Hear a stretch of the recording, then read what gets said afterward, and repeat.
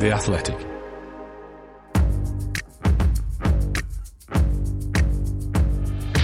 Totally Football Show. Today, Champions League and mixed fortunes for London football. Chelsea find a sterling that's still not spent and earn a quarter. Spurs shuffle out with a performance that's more George Romero than Christian.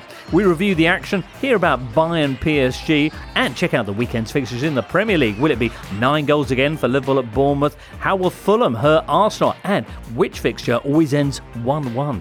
It's all coming up in this Totally Football Show.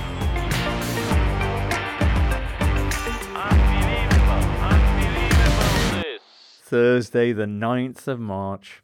And thank you for joining us, listener, here on the Totally Football Show. Got an exciting lineup for you today. Adrian Clark's here. All right, Adrian. Hello. It's a nice top you're wearing, Adrian. Yes, I'm Arsenal's version of Tony Pulis. It looks a bit new. Yeah, I'm just where the club shop these days. Well, they bring out a new bit of merch almost every week, Arsenal, at the moment, and they get me to wear the clobber on a match day, and today is a match day. How broad a range of Vitmonts do they have? Too many, so many. Really? But my favourite is What's the most France niche range. item? There's a France range, which is France? glorious. Yeah, it's a French range. We've obviously got a long tradition of French connections Right. at Arsenal, and yes, it's probably my fave. Okay. What's in it? It's just like the colours. Berets. You know, it's red, white, and blue. Onions. Baguettes. No. Duncan Alexander also with us today, as is Charlie Eccleshare. Hello, James. Fresh from Tottenham Milan, possibly the most For My Sins game of all time. Right up there. Right up Yeah, there. and that had been previewed as well. I had asked a friend if he was going, and he did respond for my sins. Right. And so it proved. It was exactly, I think, as most people feared it would be. Just really dirgy, dismal, boring 0-0. Want to hear about that? Duncan, what did you spend your midweek doing? I actually watched Spurs Milan, yeah. Yeah. So, and can concur with that conclusion. Although I think it got so bad, it almost became performance art at some point. So it was actually good in the end. You got to love the Milan Ultras with no shirts on under the driving icy North London rain. Yeah, that was impressive. They were having a nice time. So Certainly were. All right, well, Champions League is going to be item 1 on our agenda today. A midweek set of fixtures which saw Milan at Chelsea, Bayern and Benfica going through to the quarterfinals with Spurs, Dortmund, Paris Saint-Germain and Bruges out, and Scott Parker out from Bruges, fired twice in the same season. yeah, not many managers lose 9-0 at one club and then get knocked out 7-1 on aggregate in the Champions League knockout stages. But he's done it, so he's out. Producer Ben, erstwhile producer Ben, was asking the question, how many managers get fired twice in one season? Or has anybody ever been fired 3 times in one season? But my memory was triggered of a current managerial fave, Luciano Spalletti, who's, of course, tearing it up with Napoli, who was fired twice in the same season by the same club. Way back in I think the early 2000s at Venezia, when the infamous Maurizio Zamparini was in charge. He only had, I think, 2 wins in 12, so he fired him, then brought him back a couple of weeks later, and then fired him again, explaining he always looks so down, he has a funereal expression. So, there's no enthusiasm. Anyway. He'll be back. He'll be back in a championship job soon. Scott Parker? Scott Parker, yeah. He'll be back. Right. He'll get employment. Yeah, because definitely, yeah. He's got promoted twice to the Premier League. And now Champions League experience. Champions League knockout experience. How many English managers can say that? We haven't seen the last of those rascal jackets, I'm sure. Parker, had he gone a week earlier, he could have taken the Watford job and been quite plausibly been fired before the end of the season. He could have completed that hat-trick. Watford, Watford who since our last show, and Adrian, you'll be all across this for your What the EFL podcast, who have released a friend of this podcast, Slaven Bilic. And who's coming in? It's Chris Wilder. Chris Wilder. Next on the list. I mean, Chris Wilder was, in fairness, probably the best manager out of work that's EFL related. So it's a logical step.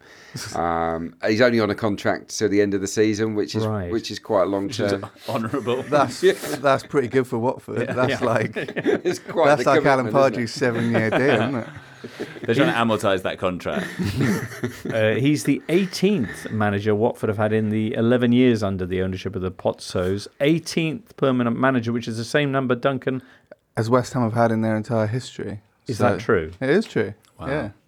I mean, obviously, David Moyes is not on the firmest of grounds at the moment, so that might not be true. But in their week or entire so. history, they've only had 18. How do you define permanent manager? Well, it's a strange thing with clubs in that you go back sort of 50, 70 years, and some clubs stuck with their sort of committee for a long time. So, I see. So you will get some clubs that didn't really have a manager till the sort of 1950s. It's a bit like England. Walter Winterbottom was England's first proper manager. So What year was that?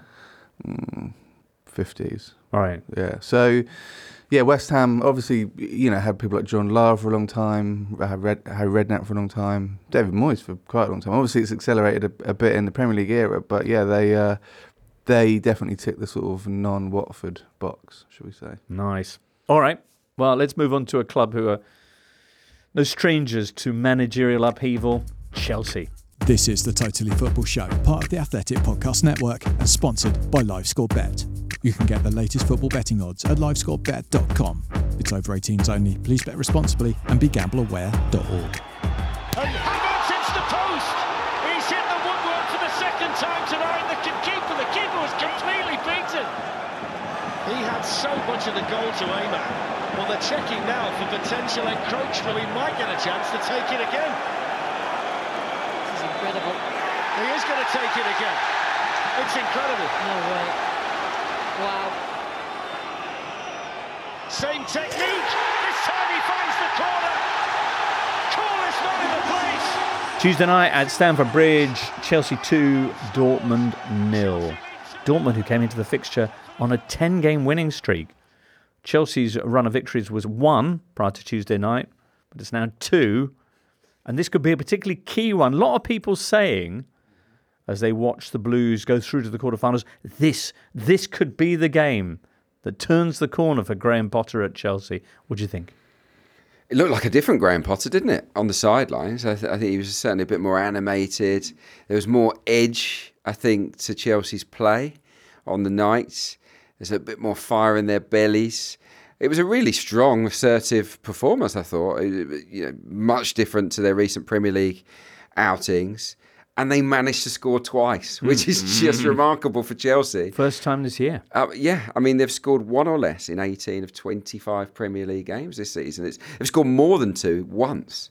So this is a big problem for them. Obviously, the second goal is highly disputable in terms of, the award of the penalty. But they did hit the post elsewhere and had goals called back for offside. They played great, and they deserved to win on the night, and they deserved to go through on aggregate, and I'm really pleased for Graham Potter. I do feel that probably all of us should only really judge Graham Potter when he has a run of games with Reece James and Ben Chilwell in the team, because they are the most important players in that Chelsea side. No doubt about that. They just balance it out, and they were both obviously highly influential in this one. All right. Cucurella as well, earning rave reviews in his first appearance since the last time they played Dortmund. Yeah, and Koulibaly as well. I mean, I think that that formation really suits Chelsea. It felt like almost like a Thomas Tuchel performance in some ways, and they freed up Kai Havertz as sort of double number 10 with Joao Felix, and I thought Raheem Sterling did a lot of off the ball running, which really helped. It was just a really well constructed team for the first time, and it felt for the first time watching it like you knew what all the players were supposed to be doing. And it didn't matter that they'd brought in tons of players, because here were 11 players that were actually doing. Everyone knew their job, and they fully deserved to win. What was the formation? What was different about it? Well, he did it against Leeds at the weekend, and I think it worked okay. So they carried it on for this game. But yeah, it's 3-4-3 basically. And as agent says, with both Reece James and Ben Chilwell in the team, it's transformative for them. It really is. And the only issue there is neither of those players are particularly good at staying fit. But if they do, I mean, we don't know the draw yet for the quarterfinals, but it's not impossible Chelsea go on a mad run. A 2012 escapade. I mean, we talked about that a few weeks ago, and you said you look at the draw and it's not like previous years where it's loaded with heavyweights and you think, oh God, there are a few teams I think Chelsea might fancy themselves against, or at least to give a good game. And I think what was impressive was, given that they have had this, the narrative recently has been that they can't score, they miss loads of chances. For 40 or so minutes, that was exactly what was happening. You know, almost comically so. Havertz with that one that hit the post, then dribbled along the line, hit the other post. You think you're like, they just find like new and funny ways not to score. So to then be able to kind of make that breakthrough was impressive. Even the first goal, like Sterling completely misses it. Yeah, he did. It bounces back to him, and he just lashed it, didn't he? He did. Yeah, he just thought, oh, sod this. I'm just gonna smash it. It almost felt like that him just lashing that in almost, you know, released all those worries. Cathartic. Yeah, it was. And, you know, they had a disallowed goal in the second half where they burst through again and Sterling passed it to Conor Gallagher. You know, that would have capped it off. And Dortmund were a good team, or are a good team going into that game. Yeah, one or two key absences for them. Yeah, Brandt went off early. Brandt going off, yeah. I've got a challenge for Graham Potter. Do we think he's got it in him to just stick with this team? Obviously, he's got the biggest squad on the planet. Very, very hard. I think it's almost an impossible job to keep them all happy. But he's stumbled on something. He's got a team now. Just stick with it, right? Build those relationships. You know, get some chemistry going. Leicester away this weekend. I'd pick the same team. They're in a really weird position the rest of the season because they're a long way off top. I mean, they're not going to get top 4. 11 points. I don't see that happening. I think there are too many teams between them. So it might get to a point fairly soon. I mean, not dissimilar from 2012, where they finished 6th, I think, in the end, where or United in 2017 did it with the Europa League, where you actually massively prioritise the European competition and slightly toss away the league. I just wonder at what point that happens. Because also, I think they'd rather not be in Europe than the Conference League, quite possibly for next season. I don't see what the Conference League does for a club like Chelsea particularly, but not being in it gives you those 3 weeks. We saw the last time Chelsea won the league under Conte 2017, they benefited massively from that. So it'll be interesting to see at what point they make that call. Okay, speaking of calls, the penalty decision and then the second penalty decision, is that worthy of the controversy that's followed it? I didn't think the award was that controversial. I mean, of the handball on Wolf, the wolf hand, which is an amusing sentence to say. Yeah, I was just thinking of a wolf with a hand. I mean, the hand was out. I think. Right. Was it a claw? Yeah, he tried to claw it away. So I think that was fine. I mean, yeah, I think most of the controversy was around the retake, the encroachment, because there were Chelsea and Dortmund players within the box. Right. But the response that I've seen to that was that had the penalty been scored first time, it would still have been retaken, but this time on account of the Chelsea players encroaching. It's a lot of fun and games, that's for sure. Yeah, I mean, anyone that remembers back before VAR, and we all thought that it might end these sort of... I think I've probably learnt more about the laws of football in the last 5 years than the previous 5. So it's a classic where it's fine for them to do it, but you do sense that happens a lot and isn't picked up on. A bit like that one, the goal Arsenal scored against Leicester with encroachment at a corner. And then in the Bournemouth Arsenal game, they were sort of pushing. You know, there is always there's stuff going on at corners. So then it's kind of like, you know, we don't want to see those goals disallowed, but then it happens once, like it did last night. We're asking for consistency. Well, it is that. I prefer common sense. But yeah, I mean, we should. But you're guaranteed there'll be a penalty that's scored, and there'll be or missed, and there'll be encroachment. It won't be given, and there'll be a hole. But look what happened with Chelsea and Dortmund. Right. We could go over every game, and you could say, well, that happened in that game and not that game. Arsenal had 4 VAR appeals against Bournemouth. Here we go. All, in my opinion, equally as strong as the one where Chelsea won a penalty for. Yeah. So it's luckily, Adrian, let's just give up on it. These things they even themselves out by the end of the season. Not in a Champions League, though. Isn't that just in a league? I think in a knockout competition you can get lucky. Wow. But we should say hats off to Kai Havertz for doing the exact same penalty. Well, not exact because it didn't hit the post, but that was brave. Especially for a guy who, as in the first half with that chance I mentioned, the one that hit the post, he had the goal disallowed. He had that one disallowed against Liverpool as well, didn't he? The VAR intervened on it. It does feel like a lot's conspired against him. So to have the nerve there was I had to do a triple strong. retake once. Did you, Adrian? Really? And did you score at the in first FA one? Cup qualifier, and I scored them all. Yeah, Yeah? and I did go in the same place. I saw it was just like a all double. three times? Yeah, it was a Really? total double bluff. But I knew the goalie Triple as well. bluff. He was an old mate of mine, so it was really hard. But yeah, I kind of got away with it. I mean, a couple of my penalties Why were was dodgy. it retaken twice? I think it was encroachment. It must have been. I can't remember. Hopefully that exactly. was consistent. Yeah, but it was quite scary having to take 3 in quick succession. I thought, I was a bit nervous. But yeah, it all turned out okay in the end. Do you think Chelsea can get 3 in quick succession? Three straight wins this weekend? Yes. Yeah? Against the Leicester team that's lost 4 in a row? I was at the King Power for the Arsenal game. Honestly, it was so passive. I mean, it was a really limp performance from Leicester, who... That was no Madison, though, wasn't it? I know. Madison, yeah, exactly. And he is really important to them. Well, he was back last weekend. Yeah, and they didn't have a Still shot on lost. target at Southampton, which just feels criminal. Leicester are in a bad shape at the moment. I think Chelsea are capable of grinding out a win there. I do. If they want to, because Charlie's brought up a very good point in terms of... Yeah, we'll let you have this one. Let's not be too good so that we qualify for Europe. Whoa there. Excellent. On the other side of town, Spurs doing their best to avoid all sorts of competitions. Now out of the Champions League after a goalless draw with Milan. That's the first ever goalless draw at the Tottenham Hotspur Stadium, remarkably. Simon Hulbert says, how do I get my son to forgive me after I took him to Tottenham Milan? Jeffrey David says, what is the point of Spurs getting into the Champions League when their manager doesn't set the team up to attempt to score a goal for 150 minutes out of 180 minutes of knockout football? Crikey. Yeah, I mean, this whole Champions League campaign has been really quite joyless, and I remember for Spurs, and I remember That one game against Marseille, perhaps. Marseille was great, but otherwise I remember thinking, I think it was the Sporting game, and they were losing at home. And I was just like, what was the point? You know, you think of the Champions League, this holy grail, and then when you're in it, I was kind of like, is anyone actually enjoying this? It didn't really, honestly, it really didn't seem like it. Everyone was miserable. I was like, this may as well be a Europa League group game or a Conference League they were in last season.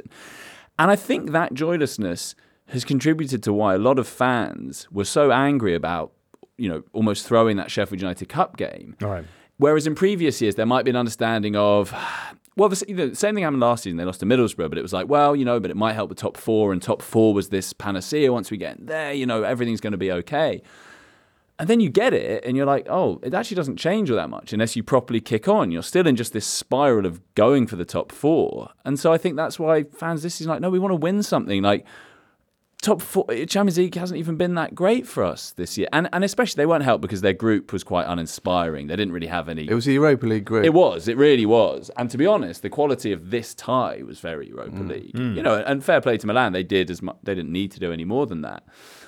But I just think it was so flat. And, you think back to their first Champions League campaign, 10-11 under Harry Redknapp, where, what you want when you make that step up is to go and enjoy it, to feel like this great adventure, and you're showing the world, wow, look what we can do. Leicester, when they had their Champions League campaign, and Spurs have had one since, when they reached the final in 18-19, but it's just been so uninspiring. If you think about it, Spurs ground's probably the best ground in the world, right? And that's the peak competition in football. So that should have been a great demonstration of football last night, and it was absolutely not. I mean, I don't support Spurs, but I was so angry by the end. Just like, do something. You angry, Duncan? Well, I've never seen Duncan angry. Not angry, mildly, aggrieved, irked.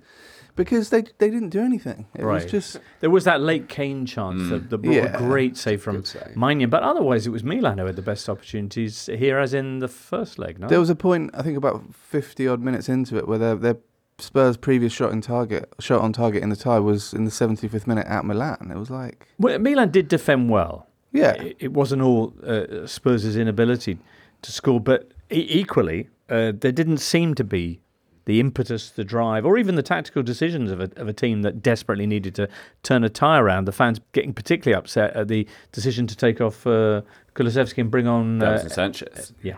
I mean, to be fair, Romero had been sent off. It wasn't a totally strange call to make. But yeah, the optics of that are terrible. I think what's so frustrating is it played out as everyone feared it would, that, they've so many games Spurs have been bad in the first half. Even their recent wins, West Ham and Chelsea were 0-0 at half-time, and there's a sense that, Conte is almost fine with that. It's like, yeah, first half we'll let that drift, but then we'll go and win it in the second half. But this was a Champions League last 16 tie, and it just felt like it completely passed them by. Conte in 6 seasons of Champions League football has only ever won a knockout tie once. Remarkable. That was his first one as well, wasn't it? First that season. Was all the way back in 12-13. 13.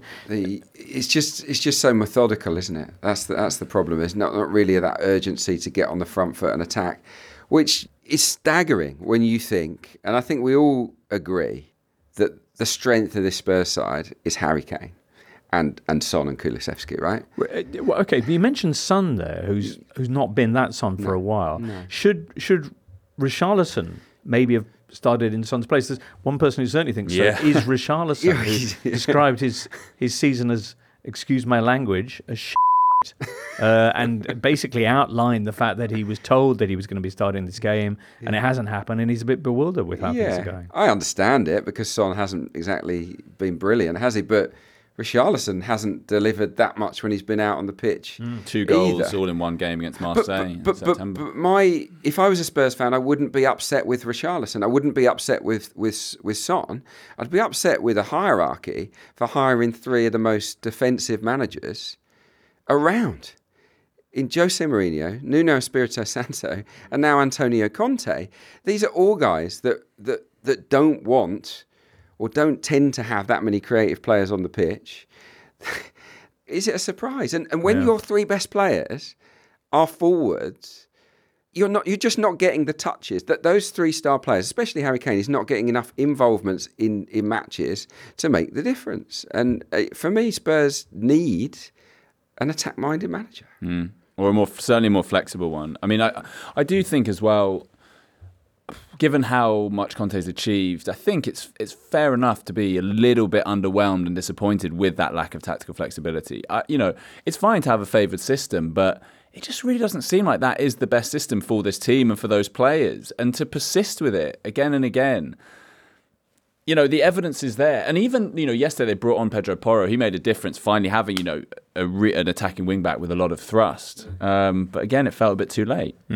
Out of the Champions League, at least you can concentrate on, well, what exactly, Charlie, now? Spurs? Top 4. Top 4. Get back into this competition and then... Let the cycle begin. Well, I made the point yesterday on Twitter, it reminds me a bit of that late era Wenger Arsenal, where they did that, where they kept coming fourth to go out in the last 16 and then repeat to fade. Or Barcelona, whichever one they drew that year. I mean, and someone made the point to me, well, yeah, they were winning FA Cups, which is true. They weren't always. There was a big, 9-year drought as well. Yeah. But it did remind me, because a lot of Arsenal fans, I remember at that time, were similarly like, we'd rather win the FA Cup or something than just than this. Well, we have planes flying over the Tottenham Hotspur Stadium soon. But also there's some Spurs fans I've seen saying, well, I mean, not many left, to be honest, but some saying, well, we should give Conte more time because Arteta's had time and look what he's doing now. But I think the difference is that Arteta is like a massive Arsenal fan and he's desperate to succeed there. You don't really get that impression. Do you not? No, I don't know. It's just a vibe. My completely impartial view is that Spurs should absolutely give Antonio Conte more time. Give him another year. Give him 2. I do think there are going to be clubs who, because you're seeing it with Potter as well at Chelsea, there are going to be clubs who use the Arteta example and really get it wrong. Arteta, they backed him and they were right to back him. That doesn't always mean you should back your manager. You saw it in the Ferguson-Wenger era. Clubs, bottom of leagues going, well, look at Ferguson. If Arsenal can get Wenger this time, it's like, that's slightly different. But what Spurs need is young assets in the team, don't they? That's what they lack. Arsenal have got Arteta, a young manager, but they've also got a series of young assets that have come through the academy that are tearing it up. They've bought young players that were pretty good to start with, but their best years are ahead of them. I think that's got to be the recruitment model for Spurs moving forward, especially given that the best players that we're talking about, Kane and Son in particular, are getting on a bit, and they might not stick around. They might be moving on a bit Exactly. as well. I think that it's the perfect time for a builder to come in. Really? So, I mean, to be fair, reset, you think? A reset. But that again, You mean a football man, not an actual builder?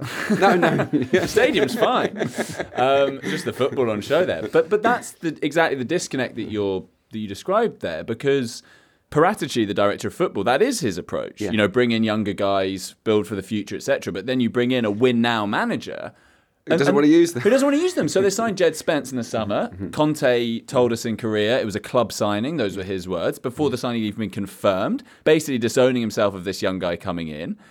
And he's now on loan for the second half of the season, having barely played in the first half of the season. So it's like you're trying. It's like imagine Arsenal having that strategy, but then having Mourinho or someone in charge and being like, I don't want Ben White. I want someone who can hit the ground running.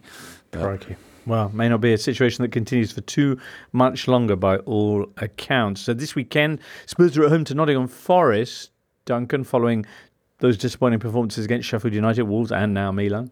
Yeah, I mean, Forest are pretty bad away from home, which might help matters. Yes. But, I mean, this fixture reminds me of Teddy Sheringham, and I think... Does it not remind you of the 91 FA Cup final? Well, I think Romero did a sort of Gaza-style wild challenge last night, to be fair to him, and then had to... Turpan spent, 15 minutes before giving him the red card, which was nice to see. But the Teddy Sheringham thing, I think, is quite interesting in the sense that he was a striker not dissimilar in some ways to Harry Kane in the way he played, but he always knew when to change clubs, and I think that's the decision Harry Kane has got to come to this summer, I think. So yeah, I think there won't be a lack of suitors for Harry Kane if he does move on. Well, on Sheringham, my colleague James Moore has made the point. He's a Spurs fan. He's made the point. Could Kane do what Sheringham did? Sheringham went to United, won everything, had a fun few years, and then came back. I wonder if Kane would follow a similar trajectory. You can sort of imagine it, because I don't think at this point, he wouldn't burn bridges at Spurs by moving. No. I think everyone gets it now. Well, and then have a final hurrah. I guess we'll see. Meanwhile, in football that actually happened this week, there was Benfica 5, Bruges 1, the game which saw Scott Parker losing his position as Bruges manager. Some brilliant goals from Benfica in that game, but possibly the pick of the bunch was the late consolation for Bruges. Did you see that from Bjorn Meyer? No, lovely. I mean, if you wanted to check out some nice highlights, this game's got some gorgeous goals in it, some sweeping manoeuvres from the Portuguese side, but Bjorn Meyer's late consolation is a lovely shot. Also, on Wednesday, of course, Bayern against Paris Saint-Germain. There was lots of optimism, notably indeed on Tuesday's Totally Football show, from Parisian supporters ahead of this second leg about their chances of turning things around. But instead, they lost 2-0. They rarely threatened. And PSG are out at the last 16 for the 5th time in 7 seasons. Oh dear. Joining us now on the line, fresh back from the game, Julien Laurens.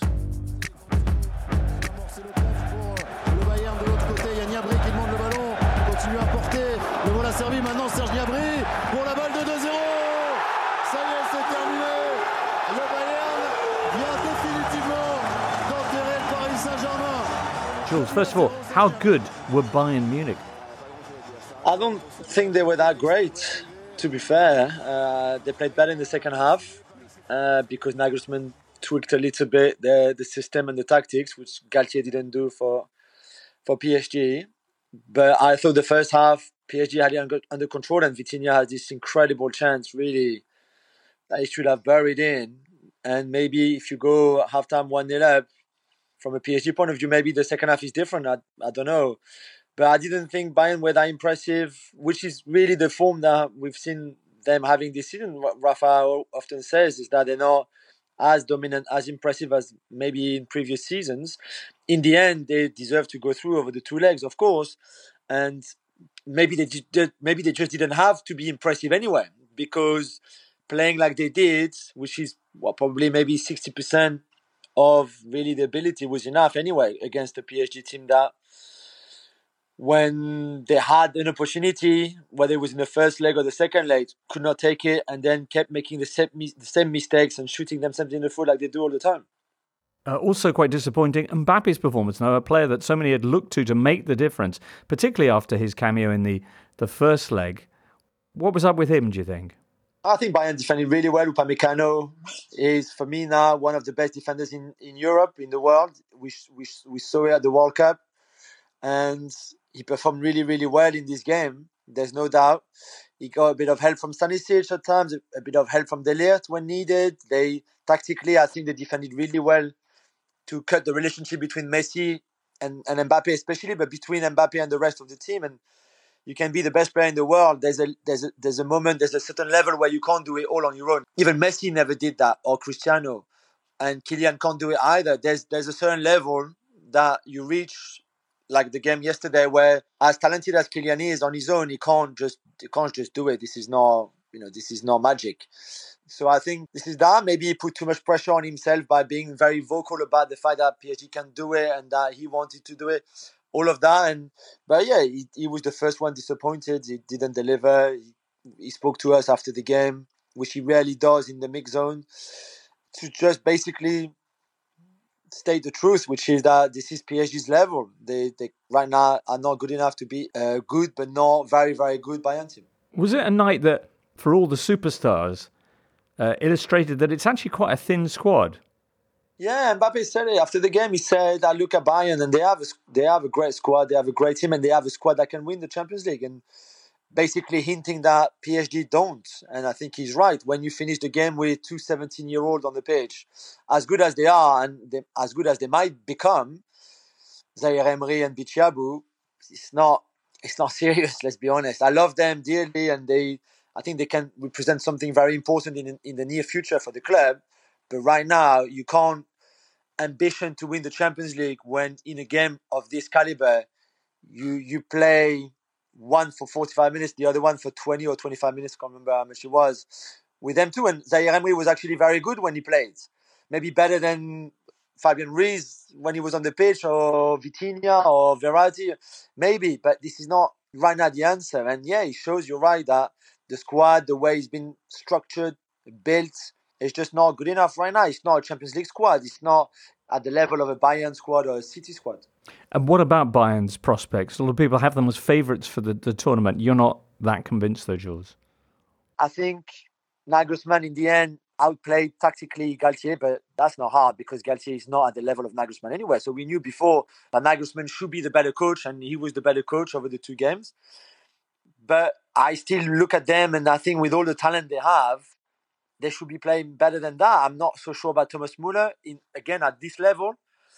I'm not sure about Musiala playing on the left-hand side. I think he would be so much more effective in a more central role, but that would mean dropping Müller. Still not sure about Choupo-Moting either. So there's still a few question marks, I think, around that team right now. But yeah, of course, they have to be amongst the favourite, because if you look at the rest of the teams, they are better than Milan, they're better than Inter, Porto, they're surely better, or potentially better than Benfica. Napoli are great on paper, and they've been great this season, all season, but when it gets to the clutch games with the experience, maybe they will show their inexperience. So, of course, Bayern have to be up there, but I'm watching the first leg and the second leg, and I'm like, okay, yeah, of course, they have talent, but they should be playing much better football than what they do, should be more dominant, should be more in control. And at times against the disappointing PSG team, they were not. So I'm just waiting and seeing. Julien Laurens. Yeah, it's another season without for PSG. I thought it was quite neat that Choupo-Moting scored, because his final Premier League assist was for Joe Allen, who was still, and I know we said this before, he's still appeared in the European final more recently than Lionel Messi. And I do think it's quite... That's now 8 years since, it's going to be 8 years since Messi's appeared in a European final, which has kind of gone under the radar, I think, a little bit. I mean, obviously he's now won the World Cup. He's pretty much won everything he needs to, but I think he probably would have liked another Champions League, and that does seem unlikely. Sure he would. Yeah. Hey, he made his choices. He'll end with what, 3? He's got 3 already? It's not bad. Did he get one? It might be 4. He might have got credit for yes, the 05, he would have done. 06. Yeah, he would have done. Yeah. So I mean, 4's all right. Yeah, I mean, you take it. There'll be 4 more ties from the Champions League next Tuesday and Wednesday. And then, of course, the draw for the quarterfinals. So we're looking forward to all of that. Next up, though, on this show, let's get on to the Premier League weekend. This is the Totally Football Show, sponsored by LiveScoreBet. With Bet Builder from LiveScoreBet, you can combine markets from thousands of options to create your own bet on the biggest football fixtures in the Premier League, the Champions League, the EFL, and around the world. So if you think you can successfully pick the first goal scorer, the final score, the total number of corners, and whether there'll be a red card, then use Bet Builder from LiveScoreBet to make up to 6 selections and get a single bet with the combined odds. Or, if you can't make up your mind, you can choose from the pre-built quick bet options. Bet Builder from LiveScoreBet. Building a bet just got easier. Find out more at livescorebet.com or by downloading the LiveScoreBet app on Android and iPhone. It's over 18s only. Full account terms apply. And of course, please bet responsibly and be gambleaware.org.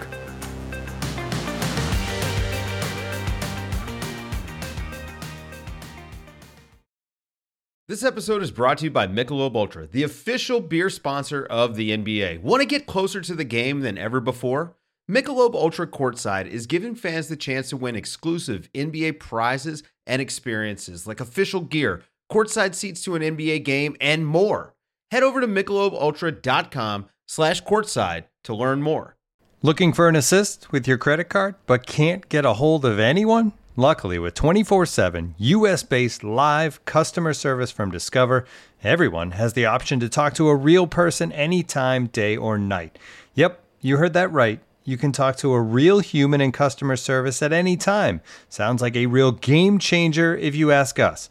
Make the right call and get the service you deserve with Discover. Limitations apply. See terms at discover.com/creditcard.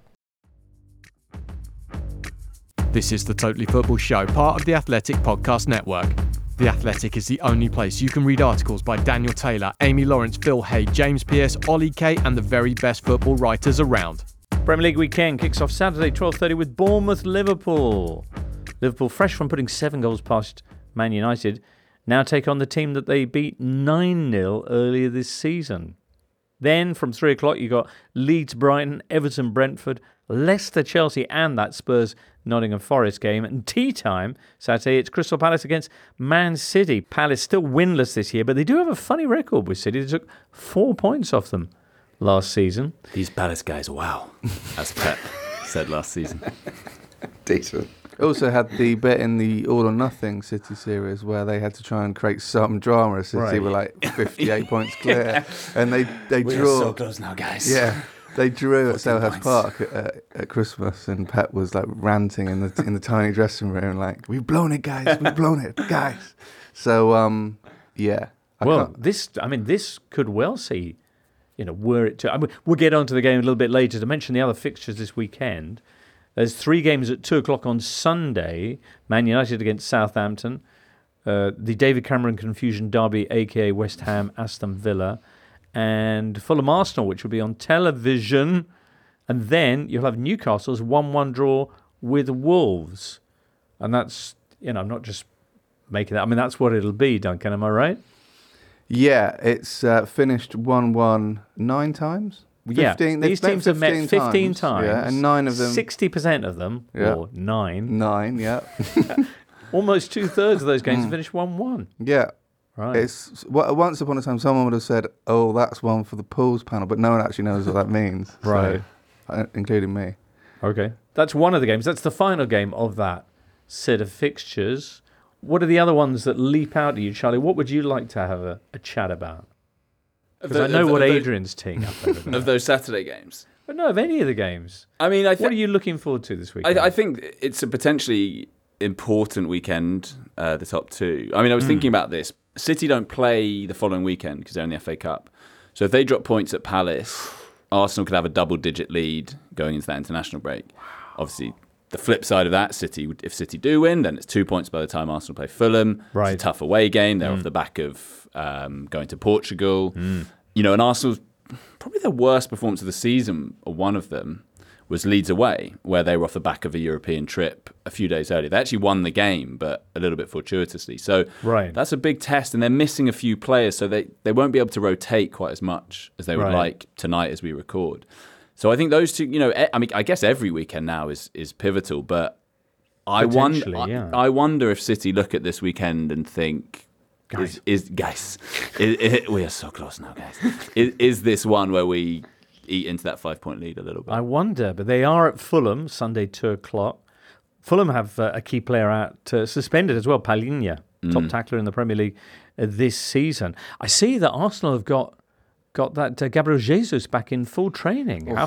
There's a video released of him skipping around in training, throwing himself into tackles, and it was pretty joyous to see, I've got to be honest, after all this time. And yeah, it's exciting. I don't believe he's travelled to the Sporting Lisbon game, but yeah, he could be on the bench for Fulham. Certainly be on the bench, I would have thought, for the Sporting Lisbon return match. So yeah, classic, like a new signing, isn't it, for Gabriel Jesus? And they need him because Eddie Nketiah is injured. Leandro Trossard is injured. So really, going into this Fulham match, it has to be Gabriel Martinelli up front.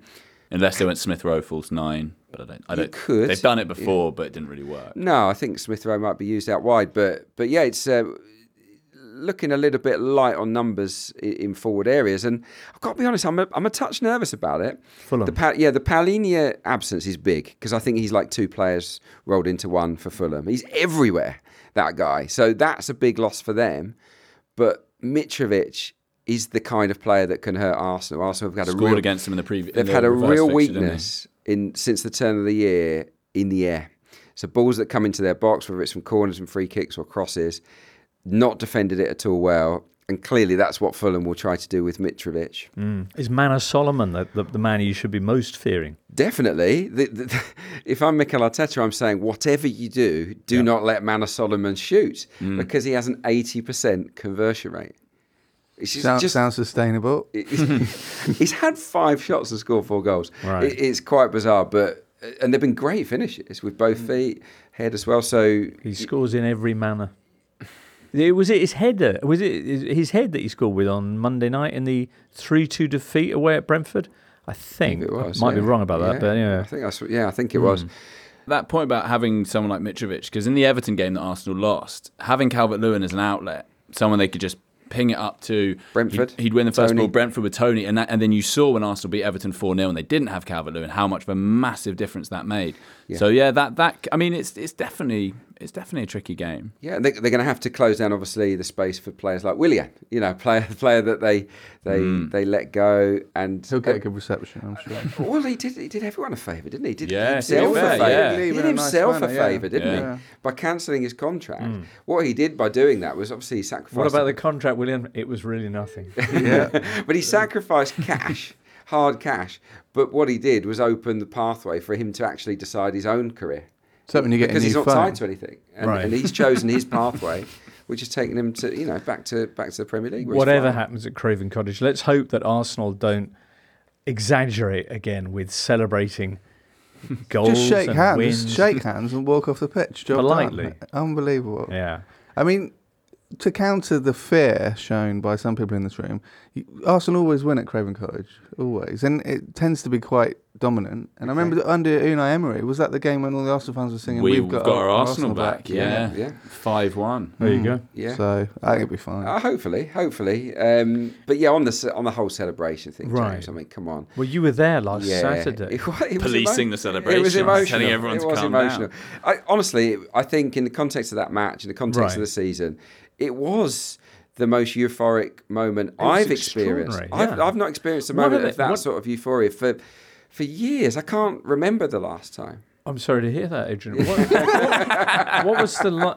What are they actually specifically investigating? I guess it's people entering the field of play. You've got to have rules, I guess. Haven't there was that child with Arteta. That was amazing. I mean, that was fun. And it was quite cute how his first instinct was, "Where's the dad?" Or who? Well, no, his first thing was celebrate, and then he quickly realised that, oh, this is. Wait a minute.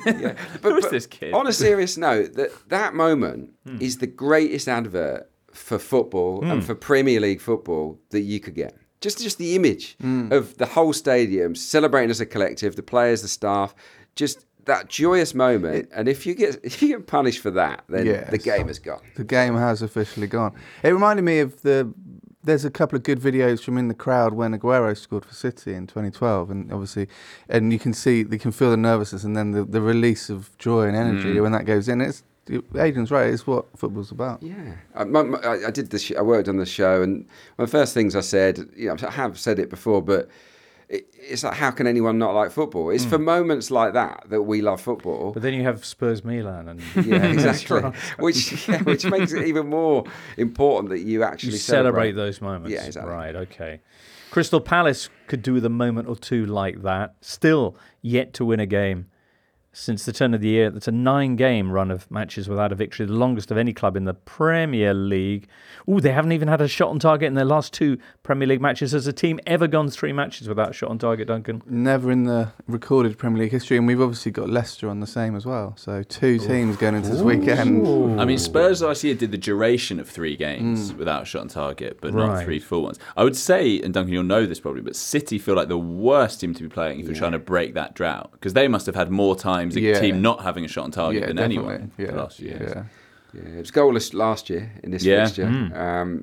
Palace won't have very much of the ball in the game.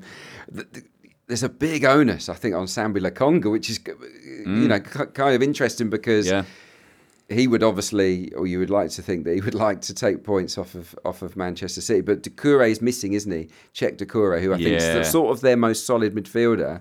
It puts an awful lot of pressure on Sambi Lokonga, who's kind of doing all right there.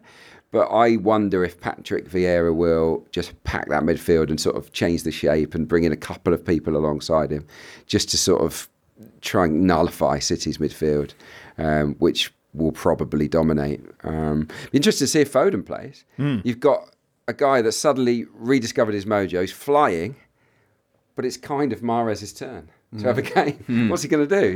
Is he going to ignore that? Well, Foden, and use the guy. We mentioned this on Monday. Was talking about him still experiencing pain in his foot. So whether that might be a motive, but if not, and whether you rest him for the second leg against Leipzig, which is coming up a few days after this, 1-1 from the encounter in Germany. But 4 goals in 3 games for the young'un. That is huge, actually, him being back to that sort of form and fitness. He does just give, City can at their worst look a little bit methodical and maybe even can veer on being predictable, as good as they are. But then someone like Foden, he is just that little bit of spice, something different. Bournemouth against Liverpool is 12:30 on Saturday. Yes, the reverse fixture at Anfield brought the biggest win of Jurgen Klopp's career and the sudden end of Scott Parker's at the Cherries. Liverpool were 5-0 up at half-time. Do you remember, Adrian? Roberto Firmino scored or assisted 5 of the 9 goals that day. Yeah, he did. And I tell you who didn't have any involvement in goals or assists was Mo Salah. Mo Salah. Despite playing the 90 minutes. So it was a real quirky occasion for him. And he is, across the last 5 Premier League games, the most dangerous player in the division. He's scored 4. He's assisted 3. No one else has had 7 direct goal involvements across those games. And good numbers. Yeah, he's flying again, isn't he? This, based on that precedent at Anfield, looks like a good game for Liverpool. But to what extent will their midweek trip to the Bernabeu be weighing on their minds? Yeah, I mean, do you want to rack up the goals here, or do you want to keep a little bit of that? I think Liverpool are the reverse of what we were saying about Chelsea earlier, in the sense that they're probably going to go out of the Champions League, but they've got a really good chance of coming fourth. In fact, I'd say they're probably the favourites to come fourth now. So they're definitely going to want to win this one. Yeah, and I've got to say that as unlucky as Bournemouth were, to some degree, to lose in the last kick of the match against Arsenal, when I dug a little bit deeper, because it felt like it was absolute one-way traffic after that crazy, amazing kick-off goal after 9 seconds. Dug a little bit deeper, got on the hotline to my stats guru. Okay. And it turns out that under Arteta, they smashed pretty much all records. It was the most shots in a game under Arteta. It was the most touches in the box. Was it like 31 shots? Yeah, 31 shots. There was more touches in the box than they'd had against Dundalk in the Europa League, which had been the previous record. Game state's important there, isn't it, as well? Yeah, the fact they were trailing throughout. Exactly. They were chasing the game for the entirety of it. But Bournemouth weren't solid. They didn't have very much of the ball, but you never felt that they'd shut up shop. You don't feel that they're really best suited to handling an avalanche. And I think that's what Liverpool will give them at the weekend. I don't think they'll get 9, but I think they'll get 3 or more. Let's see. Of course, if it's 9 you're after, you can't say fairer than Southampton. We'll be talking about them next. Looking for an assist with your credit card but can't get a hold of anyone? Well, luckily, with 24/7 US-based live customer service from Discover, everyone has the option to talk to a real person anytime, day or night. Yep, you heard it right. You can talk to a real human in customer service anytime. Sounds like a real game changer, if you ask me. Make the right call and get the service you deserve with Discover. Limitations apply. See terms at discover.com/creditcard. Victorinox, the makers of the original Swiss Army knife, have been a reliable companion for life's everyday challenges, mastering functionality, innovation, iconic design, and uncompromising quality with its products. The Victorinox Swiss Army knife provides you with all the things you don't think about until you need it: tweezers, a screwdriver, and even a corkscrew. With the Victorinox Swiss Army knife, you can be prepared to master everyday life. You can find Victorinox Swiss Army knives at Dick's Sporting Goods. You're listening to the Totally Football Show with James Richardson, sponsored by LiveScoreBet. You can get the latest football betting odds at livescorebet.com. It's over 18s only. Please bet responsibly and be gambleaware.org. It's McCarthy. It's a good save by Howard. It's been turned in by Costinha. Last minute, and it could be the last minute of Manchester United's European season. 9th of March, everybody, as we record this. On this day in history, in 2004, was Man United Porto at Old Trafford. The one where Porto were heading out of the Champions League, and it was the last minute, and there was that free kick from Benny McCarthy. Nobody remembers this now, but Jose Mourinho went running down the touchline in his overcoat, and they went through to the quarterfinals. And how did they do that season? They won it. They won it. It's the weirdest Champions League season. It was the first one when it had gone to that format, which is still the current format.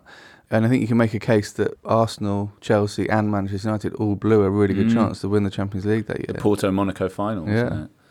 Yeah, it was a strange one. And that was also the one where Morientes was allowed to play on loan for Monaco and knocked Real Madrid out. Yeah. But yeah, he was at Real Madrid on loan at Monaco. I mean, it was just extraordinary. Sort of felt like the height of their Galactico negligence. Yeah. I mean, weren't Lyon as well? Weren't they knocking around? And it was sort of, could this be their year? And I think they went out in the quarters as well. Yeah. They had 2 Porto, actually. With Juninho Pernambucano. Exactly, yeah, that great team. Free kick expert, yeah. Yeah, The simpler A time. man who watched videos of Cristiano Ronaldo. Yeah. I mean, sorry, do you know how you have like random things that stick in your mind? He scored for Lyon in the Champions League, and Sky's Champions League roundup at the end, they showed the highlights of the other games, and the presenter at the time went, look who's been watching videos of Cristiano Ronaldo. It was the greatest free kick taker ever, apart from Sinisa Mihajlovic. Lashed in another. Was that presenter Kesey? It was Richard Keys. Anyway, well, there you go. That's a little memento from the football of yesteryear. Coming up on Sunday at 2 o'clock, Man United taking on Southampton. Now, I referenced the 9-goal business. Of course, Southampton had conceded 9 goals famously to Leicester. Got their revenge last weekend. This weekend, they take on another team that's recently beat them with 9 goals, Man United. ... question mark. I mean, they did draw this game Did they? last season, 1-1, yeah. So, exacted a measure for revenge there. Now, with this time to be facing Man United, is it going to be a Man United team with their morale on the floor, broken in spirit and body, or is it a Man United team hungry to get out there and inflict some pain on someone? Yeah, look, they do have the game in between against Betis, don't they, to get it out of their system. But you would imagine that... But if that goes badly... Yes, I think they'll have their minds on the job, and in particular, somebody like Bruno Fernandes will be eager to please, I would imagine, given the stick that he's had. I think Anthony got off lightly. I think he's someone that kind of down tools in that game as well. But Bruno Fernandes is having a good season. I think Ten Hag described it as he's having a brilliant campaign. He is. He's been really, really influential. Do you think there should be some action against him? We were talking about this on Monday, and Daniel Story would say, yeah, nothing will happen. He'll still have the armband. And I was surprised by that. Would you think that I don't think it's necessary, to be honest. No, I think he's backed his man. He said, look, that wasn't clever, but we love him. Let's move on. Like, I think most Manchester United fans accept that Bruno Fernandes is an absolute irritant to most sets of fans, but he is a very good player, and Ten Hag isn't daft. He won't want to upset one of his key players. But hang on, he did that before.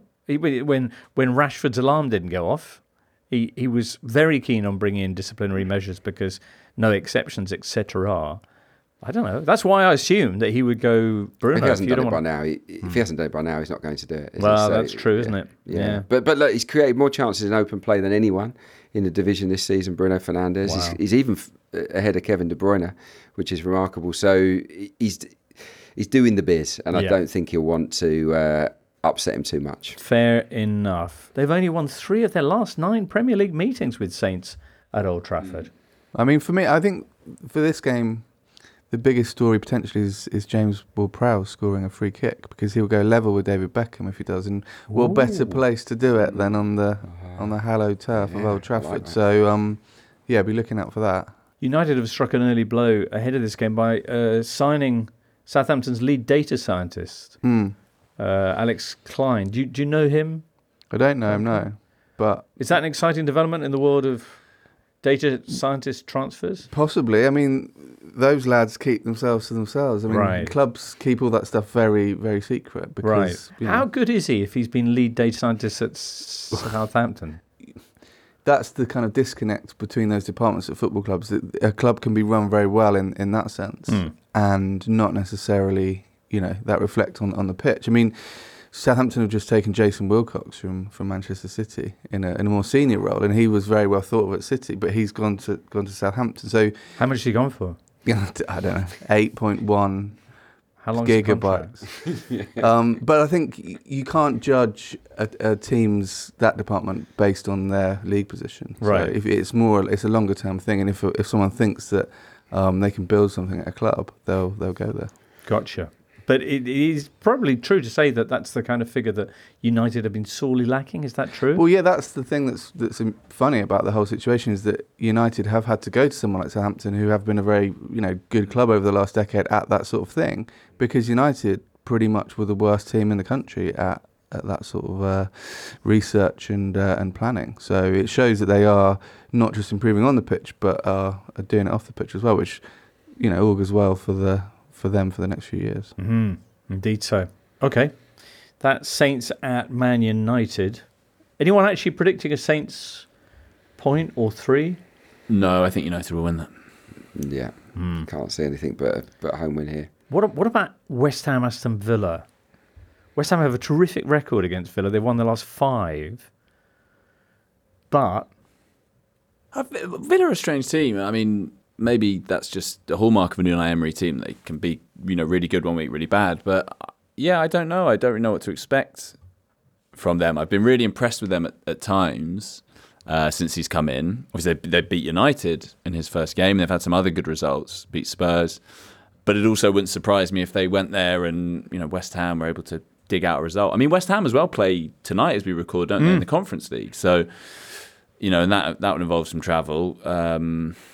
I feel like I'm just waiting for West Ham for something to click, and I wonder if this could be the game where they dig out a 1-0 and But they push smashed on. Forest 4-0. You thought that was the one. And then they go to Brighton, and they get just destroyed. I think the shot count was 3-20 in Brighton's favour in that particular game. It's pretty poor effort from the Hammers. Yeah, the numbers tell you that Villa are the best starters, scored the most goals in the first 15. West Ham have yet to score in the first 15. So they must be joint worst then? Absolutely, they are the worst. So, right. So yeah, you can maybe see a Villa early goal, and then they'll be clinging on. What I will say about Villa is that the response to that Arsenal game, which must have been really disappointing for Emery, he was fuming, wasn't he, with Emi Martinez in particular, has been great. They went to Everton, got a clean sheet win.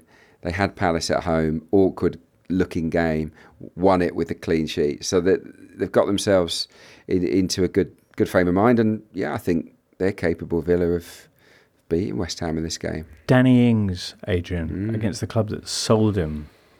Yeah. I mean, he has that every week, to be fair. He'll be up for it, won't it? But the last club to sell him. It was one of those scenarios where Emery couldn't really find a place for Watkins and Ings. So he just gave up on it and said, look, you can go. It's fine. It's just one of those. And they obviously got a bit of cash in. Ings will be fired up because he didn't get picked by Unai Emery, so there'll be a little bit of a point to prove, won't there? Yeah. Excellent. Oh, you mentioned the shot count when Brighton faced West Ham and how it was massively in Brighton's favour. Turns out that they've got one of the best differences, positive differences between shots on target and shots on target faced. Actually, I'm not surprising anyone with this information, am I? That's what happens to them in pretty much every game. In total this season, 136 shots on target and only 75 faced. Yeah. And where does that rank them, did you say? Second behind City. Wow. So, yeah, and Brighton, they've played not many games. They're only 23 games. So they've It's a tremendously dull stat, and I realise, having aired it. Well, not as dull as how many games they've played. To be fair. 23 games, but that's 3 fewer than Spurs, and they're only 7 points behind Spurs. Right, so they've got 3 games in hand. Brighton have got an outside chance of the top 4. Right. On their current form.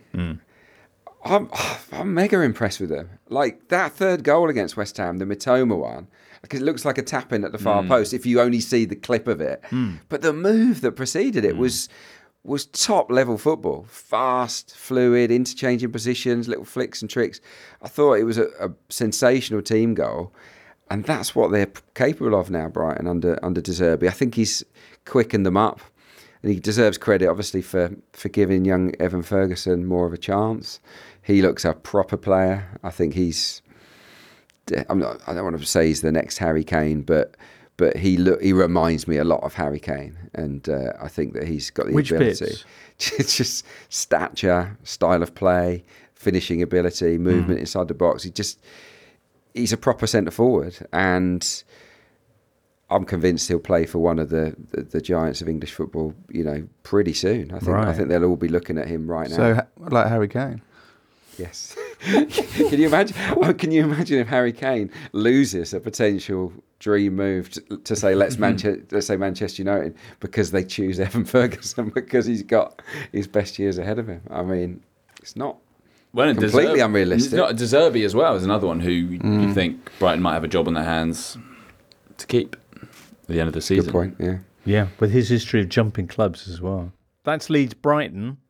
Spurs Nottingham Forest, we kind of touched on before, but Charlie?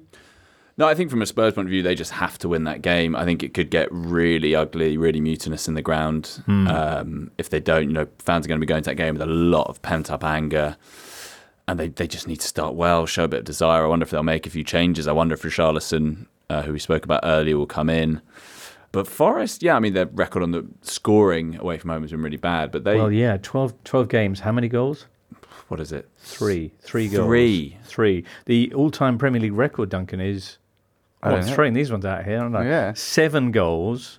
That was by Norwich. They only managed 7 goals.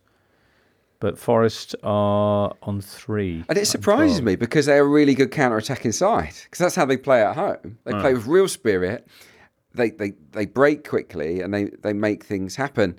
The thing about Forest that is kind of amazing, given how many players they've signed from overseas, is that Steve Cooper has landed on the basically the core that were playing Championship football last season. Joe Worrell plays every single week. Morgan Gibbs-White, who was at Sheffield United, he's their best player. Brennan Johnson is probably their second best player. Ryan Yates is the one that you can rely on in midfield. You have to spend all of that money. It's actually the guys that they already had that he trusts the most. Sometimes the real big money signings are the players you met along the way. Or and Keylor Navas. Yeah. Meanwhile, Jed Spence, who was also one of their key players last season, as I mentioned, is off on loan from Spurs. Watching this game with interest, I'm sure. Yeah. Everton, unless he's playing at the time. Sorry. No, not at all. Will be the first time someone's watched a Spurs game with interest in a while. But, Everton taking on Brentford Saturday at 3. Brentford, who, as we mentioned before, were 3-2 winners on Monday night over Fulham. They're now 12 games unbeaten in the league. Ivan Toney's still not yet banned. He scored from the spot in that match. Thomas Frank to Spurs? Well, I have so much respect and admiration for Thomas Frank. I think he's amazing. I think from being in his press conferences after Spurs games, I remember last season just being so impressed with his energy, how articulate he is, his spirit. I think a lot of clubs should be looking at him. And I know, there are people at a lot of these clubs who are watching Brentford obviously keenly, just what a phenomenal job. And a great character, a great personality. Someone who I think does lift the whole mood of a club and gets people to buy in and believe in it. But Spurs fans would still prefer Poch. Yeah. I mean, Poch, not everyone is enthralled to Poch, but he certainly would be the popular choice at this point, yeah. There's some big-name managers available at the moment, aren't there, who are not currently engaged? Not Thomas Zidane, Tuchel. but Thomas Tuchel, Luis Enrique. Yeah. Scott Park. Martin O'Neill. On this game, if we could flip it back, great duel in prospect, Tarkowski v Tony. I just think that's a proper old school, full-blooded duel. Ivan Toney is the flick-on king, as you'll know, Duncan. He's your ears pricked there, didn't they, James? 33 more flick-ons than anybody else in the division. He flicks on 33. He's flicked on. He's made 80 flick-ons, which is 33 more than the next player, who you will never ever guess. The next, I just mentioned him a couple of minutes ago. Tarkowski. Oh, it's an attacking player. It's an attacking Bruno. player. Ferguson? You're never going to get it. No, Morgan Gibbs-White. Really? Yeah. He's So like a number 10 guy. This stat refers to when you flick on the ball and it reaches one of your teammates. I think so, It doesn't just aimlessly. No, roll it out. can be unsuccessful. Well, that's all it means. The ball bounces off you at some point. That's football, baby. But Tarkowski. What's that stat tell us? Then? Well, it's He's a great revealing how link-up Brentford play. Yeah. Well, And I think that's they aim a lot of to your balls to point, it. Charlie, about Spurs.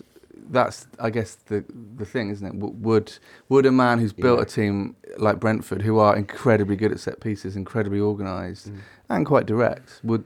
But that's what's interesting, because that's not how they played in the Championship, was it? They were totally He's different. done it two ways. Yeah. They played beautiful football in the Championship. They did. Yeah, they did, but it was still quite direct at points, I'd say. It's because they've got Ivan Toney, like the best flicker honor, in the country. So why wouldn't you do that? I suppose. But the football was good in the Championship. On Tarkowski, by the way, he's the king of the blocks. He's got like so many more blocks than anybody else in the division. 27 more than the next, who is Conor a former Cody. teammate of his. Called Ben Mee, who plays for Brentford. So El Blockico is what you're saying. El Blockico, yeah. But I just think it's a great duel because Tarkowski's a giant in the air, and if ever anyone can stop the flick-ons, it might be Tarkowski. Brilliant. Can you muster similar levels of enthusiasm for Newcastle Wolves? Nope. Okay. Do you think the players, Duncan, are aware of that 1-1 record? Do you think there's a slight self-fulfilling prophecy where they're like, It's the 1-all, yes, they're like, that'll be good for the numbers. Yeah, we'll keep that going. I mean, we could have this record sewn up. Newcastle scored 3 league goals this year. Yeah, which is 3 in really 8 bad. games. Yeah. Newcastle have scored 3 league goals In 2023. in 8 games. Yeah. It's karma for ruining the game at Arsenal, you see. It's come back to bite Get them. that much off. And it's a year this week since the Wolves striker scored in the Premier League. It's So crazy. it's not filling me with huge excitement ahead of this fixture, but you never know. Yeah, Newcastle, there's also often that post-League Cup final That Arsenal, Arsenal isn't after there? the Arsenal in 2011, Birmingham, yeah. yeah. So, Spurs famously after they won the thing. yes, yeah, in 2008, yeah. So you do wonder. So, And I think there's a bit of a split now in Newcastle fans that, a lot of them, if you'd have said the cup final and finishing sort of top 6, top 8 at the start of the season, they'd have gone for it. But having been within touching distance of the top 4 for a long time, or in it for a long time, it does feel. I mean, it's the classic thing with football, isn't it? If you start slowly and end the season well, everyone's happy. Yeah. If you start well and end it a bit slower, everyone's like, well, that was a waste. What of the they season. feel now is we need more players. We need more strikers. They wouldn't be feeling that if they finish strongly. They'd think, thank goodness we had Callum Wilson and Isak and whatnot. But I think the truth is they do need to upgrade the attacking midfielders and a striker. I mean, they've got they've brought Gordon in, haven't they, for a lot of money? Yeah. Sam Maximan, you think, is not quite the level? Yeah, I just think it's a really sort of athletic midfield unit, isn't it? It's Joel Linton and Willock and Longstaff. They're proper box-to-boxers, but have they got the guile to unlock teams? Guimaraes is a top-level player. He can do it all. Almiron, the flashiest player you'll ever see. Scores loads of goals, or has done this season, but his chance creation is really poor. So I think that that those sort of 2 attacking box-to-box midfield positions and maybe the wide men are where they can properly upgrade Newcastle. But for perspective, they are 6th right now, but they're only 4 points off the top 4 with 2 games in hand on Spurs. The issue being the fact that they have kind of stopped winning games in the Premier League. No victories since mid-January against Fulham. And that was last minute with Fulham having missed a penalty. So, yeah. Yeah, before that, you have to go back to last year, 2022. Remember that? Leicester. Indeed. Who they beat. Yeah. Very good. Very good. Well, on that high, we reached the end of today's Totally Football show. Many thanks to everyone for coming in. We've got a busy weekend ahead of us, and then on Monday we'll be back to review it all. So I do hope you'll be joining us then, listener. Thanks for your company today. Thanks also to Adrian, Duncan, Charlie, and producer Charlie. And from all of us here, it's have a great weekend. You've been listening to The Totally Football Show, part of the Athletic Podcast Network. Discover bonus video content by searching for The Totally Football Show on YouTube and see the very latest subscription offers at theathletic.com/totally. The Totally Football Show is an Athletic Media Company production and sponsored by LiveScoreBet. Get the latest football betting odds at livescorebet.com. It's over 18s only. Please bet responsibly and be gambleaware.org.